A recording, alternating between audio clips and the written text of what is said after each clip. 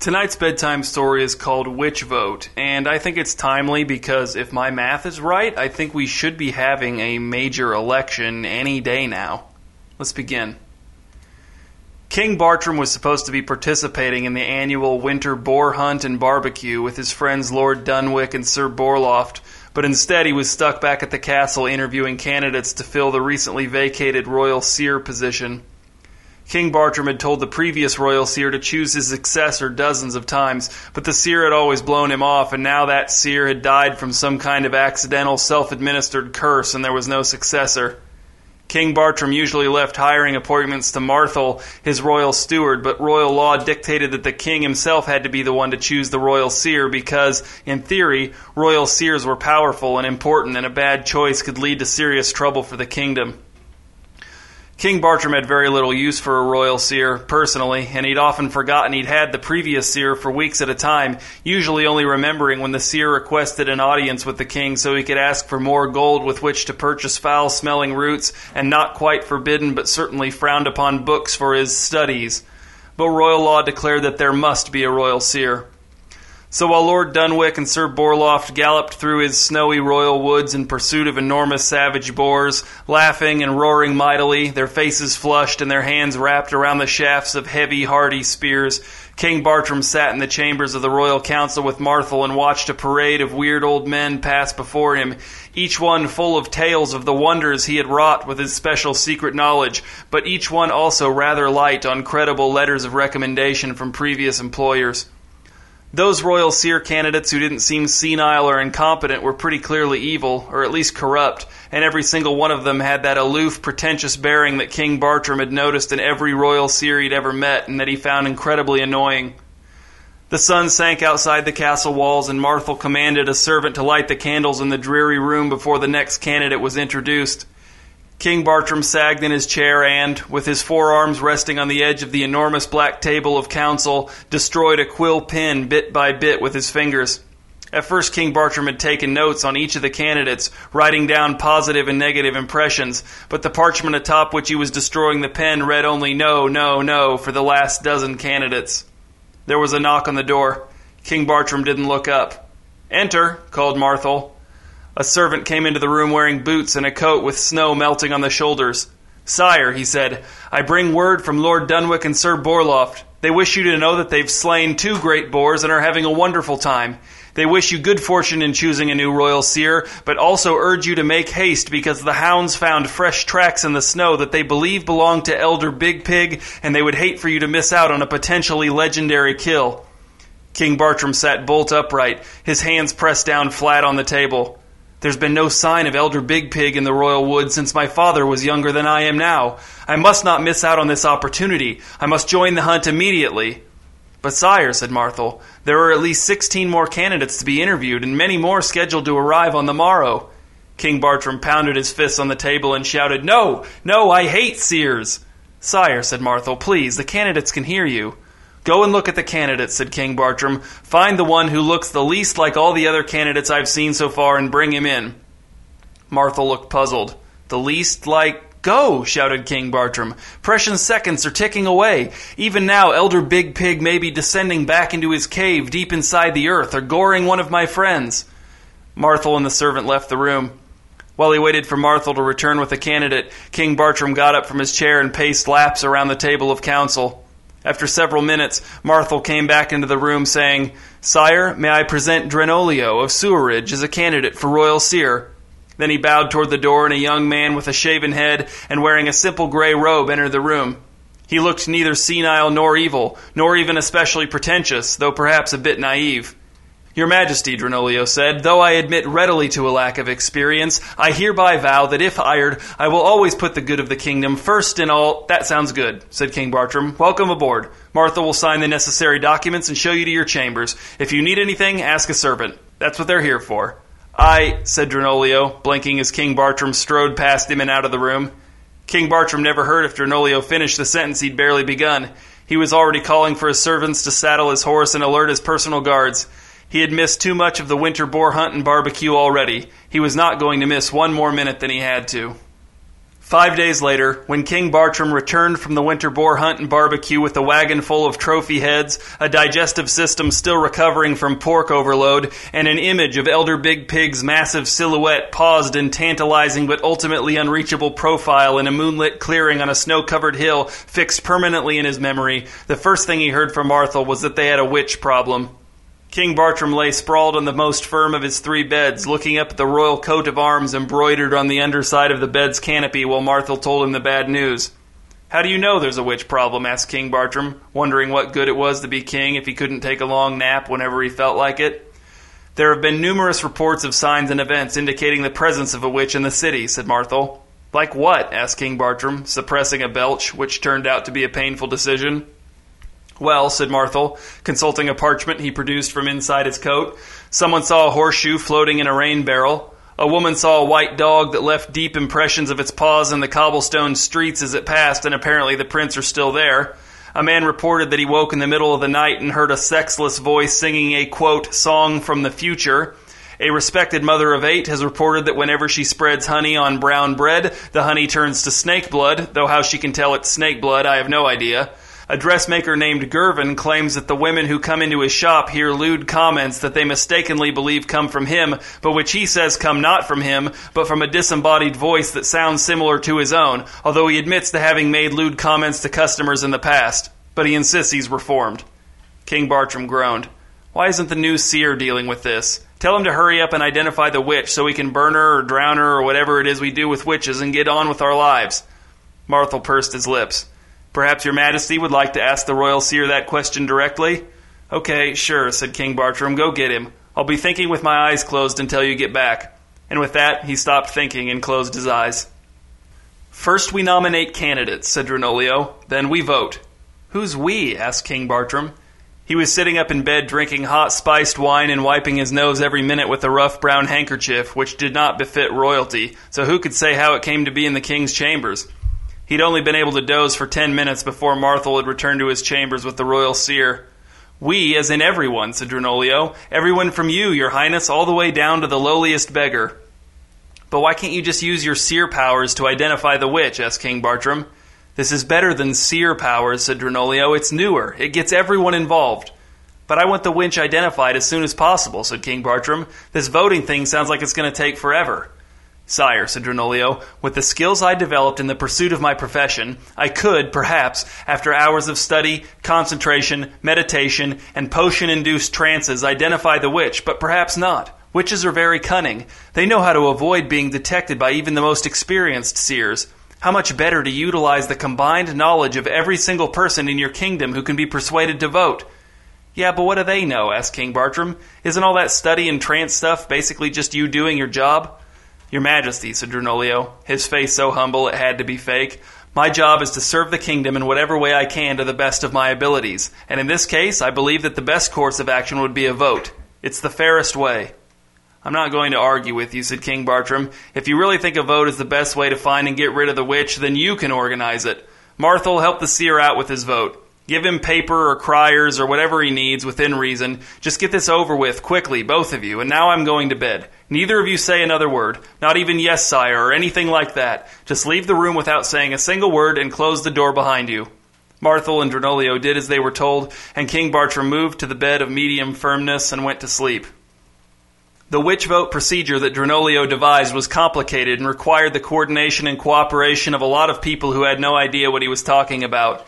Drenolio enlisted a fleet of literate servants and soldiers to sit at official nomination booths scattered throughout the kingdom, where they were to listen to long lines of people declare who they thought might be the witch, and then write those names down on scrolls. Once nomination day was over, the scrolls would be brought back to the palace where they would be examined, the names would be tallied, and the top 3 most frequently recorded names would be declared the official witch candidates. At which point, those 3 candidates would be given an opportunity to try to use speeches in the city square to convince the citizens of the kingdom that they were not the witch. Once all 3 candidates had delivered a speech, the citizens would vote, and whichever candidate got the most votes would be declared the witch, at which point the witch would be burned or drowned or whatever the royal law said was supposed to happen to witches. Confusing in theory, the plan was a fiasco in practice. First of all, no one except for Drenolio really understood the witch vote on a big picture scale, so when the criers went out into the kingdom to explain the vote to the populace, they couldn't answer any of the populace's inevitable questions intelligently.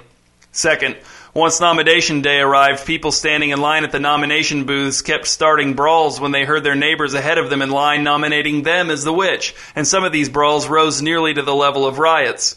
Third, some of the nomination booth attendants came back to the castle with disturbing reports of people who had already made a nomination getting back into line and nominating again because they correctly assumed that the nomination booth attendants would not notice since all peasants looked the same to them, dirty and tired. The only reason the attendants had figured out this was happening was because other peasants noticed their neighbors nominating multiple times and freaked out and started brawling, and yes, some of these brawls also nearly rose to the level of riots. Fourth, even though the criers had been instructed to tell the citizens not to nominate anyone if they truly had no idea who the witch might be, lots of people who clearly had no idea who the witch might be had nominated someone anyway, often holding up the line while they stood in front of the nomination booth attendant and tried to come up with a name on the spot based on whatever impulses or ill-considered notions happened to be drifting through their heads at the moment. Back at the castle on the day after nomination day, Drenolio oversaw the tallying of the nominations as Marthel tried to explain the progress of the witch vote to King Bartram. Drenolio seems determined to see it through, said Marthel. He keeps telling me that there are always kinks to work out when you're implementing something new and that the worst of it is already over. He and King Bartram were in the king's combat practice room, which was a windowless room with stone floors filled with fabric and straw dummies that the king daily destroyed with various weapons, such as today's Morning Star, which made Marthel nervous since the king was not skilled with it and swung it around with little regard for his own safety. Implementing something new, said King Bartram, turning to Marthel and tossing the Morning Star all too casually aside. We're not implementing anything new. He's just finding the witch for us, right? Marthel shrugged. He keeps talking about how he's going to change things next time. Next time? How many witches does he think we get around here? This is the first one since I've been king, and I don't remember my dad or grandfather dealing with any. Marthel handed King Bartram a towel. It's possible, sire, that he's contemplating using future votes to do more than identify witches.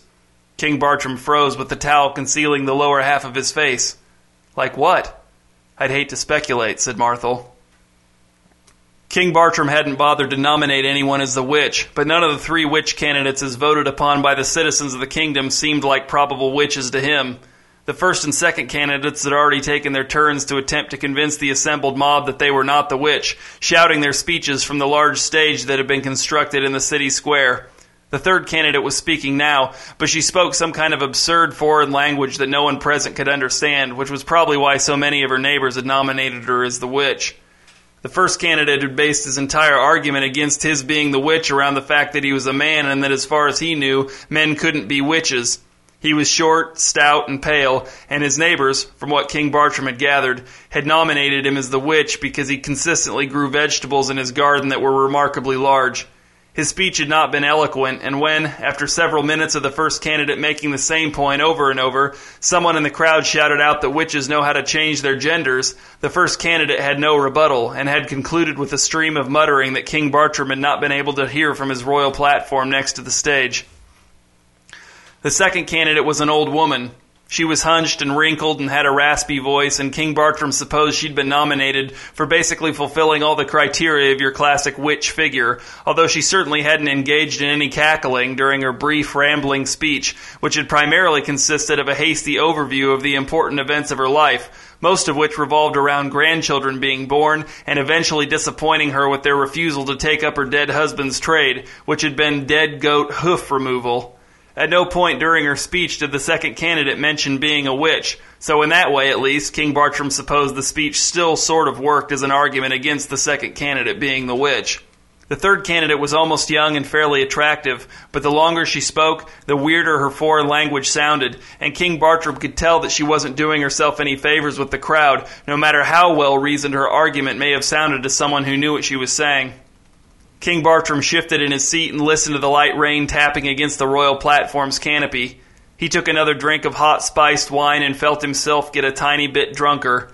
He still didn't know which candidate would receive his vote. It was pretty clear to him that the citizens had done a terrible job with the nominations and that not one of these candidates was the witch, but Drenolio had told him that as the king, even though his vote would count for no more than anyone else's, he would be expected to publicly cast the first one, although no one would be able to hear who he voted for because the revised voting method now called for voters to whisper their votes into the attendants' ears so as to reduce the number of near riot-level brawls at the official voting booths. King Bartram had been surprised at how many people had shown up for the candidates' speeches. He'd also been surprised and unnerved at their excitement for the process. King Bartram's subjects seemed to get a huge kick out of participating in high-level decision-making, and this worried him. The people's obvious ineptitude at high-level decision-making was not, apparently, obvious to them, and they clapped and shouted and chanted and scuffled and argued bitterly amongst each other as if they sincerely believed that the real witch was among the three candidates on the stage, and that the welfare of the entire kingdom depended upon the ability of the people to choose correctly. "Sire!" King Bartram looked down behind his royal platform and saw Marthel and 2 armed guards looking up at him from the street, rain pinging off of their helmets and dripping off of their noses. They all looked spooked. "What is it, Marthel? I'll be expected to cast my vote at any minute now." "That can wait, sire. You're needed back at the castle at once." King Bartram hated the throne in the judgment hall. It was too narrow and the seat was so high that he had to sit almost to the edge so his feet wouldn't dangle. The torches and their sconces on the black stone walls sputtered and flared. Other than Marthel standing to King Bartram's immediate right, there was no one else in the room. "A servant found her in your chambers," said Marthel. "She was sitting on the floor, and the servant who found her says it was storming in your room, though we have no idea what she means." "And you say she confessed?" asked King Bartram, silently cursing whichever ancient ancestor had made the royal law that no wine, not even hot spiced wine, would ever be allowed in the judgment hall. When the servant walked in, the witch smiled at her and said, "Tell the king the witch is here." "Well, bring her in then," said King Bartram. Marthel descended from the dais and left the room, leaving the door standing open. When he returned a short time later, he was followed by a slight, confident-looking, middle-aged woman flanked by 2 guards with spears. The guards stopped the woman at the foot of the dais as Marthel mounted the steps to return to his place at the king's side. "So what's going on?" asked King Bartram. He didn't have the energy to adopt his authoritative voice today, so he settled for just trying to not sound drunk. "I'm talking to you." He waved his hand at the woman. "You wish to know what's going on, sire?" The woman smiled a smile that would have had to have been a lot better to be bewitching. "Then I am the one to ask." "I already asked," said King Bartram. "If you're the witch, we're going to have to burn you or drown you or whatever it is we do with witches. Are you the witch?" "I am a witch," said the woman. "Are you the witch who made that horseshoe float and the honey turn into snake blood and all that other weird stuff?" "Perhaps," said the woman, "though those occurrences were merely side effects of my true purposes." "Well, great," said King Bartram, "because one of those 3 candidates down there in the city square is about to get burned or drowned or whatever, because everyone thinks one of them's the witch." "I know," said the woman. "That's why I came to find you, your majesty." King Bartram frowned. "I wouldn't think a witch would care too much about what happened to those dumb candidates." "I don't," said the woman. "But if you allow the vote to go forward, and one of those people is put to death as the witch, then I'll be free to continue to practice my craft in your service, sire." No, said King Bartram. "I already have a seer, and he seems like a nice kid, even if he is in a little over his head. I don't want anyone evil working for me. I don't want any witches hanging around." "You say that now," said the woman. "But what if I told you that I can help you find and slay the great beast which you call Elder Big Pig? What if I told you that I can help you accomplish this as soon as you'd like? What if I told you that you could be feasting on Elder Big Pig's delicious haunches while his massive mounted head looks down from the wall of your dining hall by tomorrow night?" "There's no way I could get his head stuffed and mounted that fast," said King Bartram. "I can do that too," said the woman, her smile looking better and better. "I can stuff and mount that head so it will look as if it's about to come to life at any moment." As King Bartram hesitated, he felt Marthel's eyes on him, boring into the side of his face. "Sire," said Marthel, his voice thin and sharp, "you must not consider this. She must be put to death. Witches shall not be abided whatsoevereth. That's what the royal law of your kingdom says, sire. Your father's father's father, or I don't know, maybe his father, in his wisdom, declared it to be so until forever, and—" "Shut up, Marthel," said King Bartram. The flickering torches cast shadows on the walls above them that looked like huge boars roasting on slowly turning spits. He stood.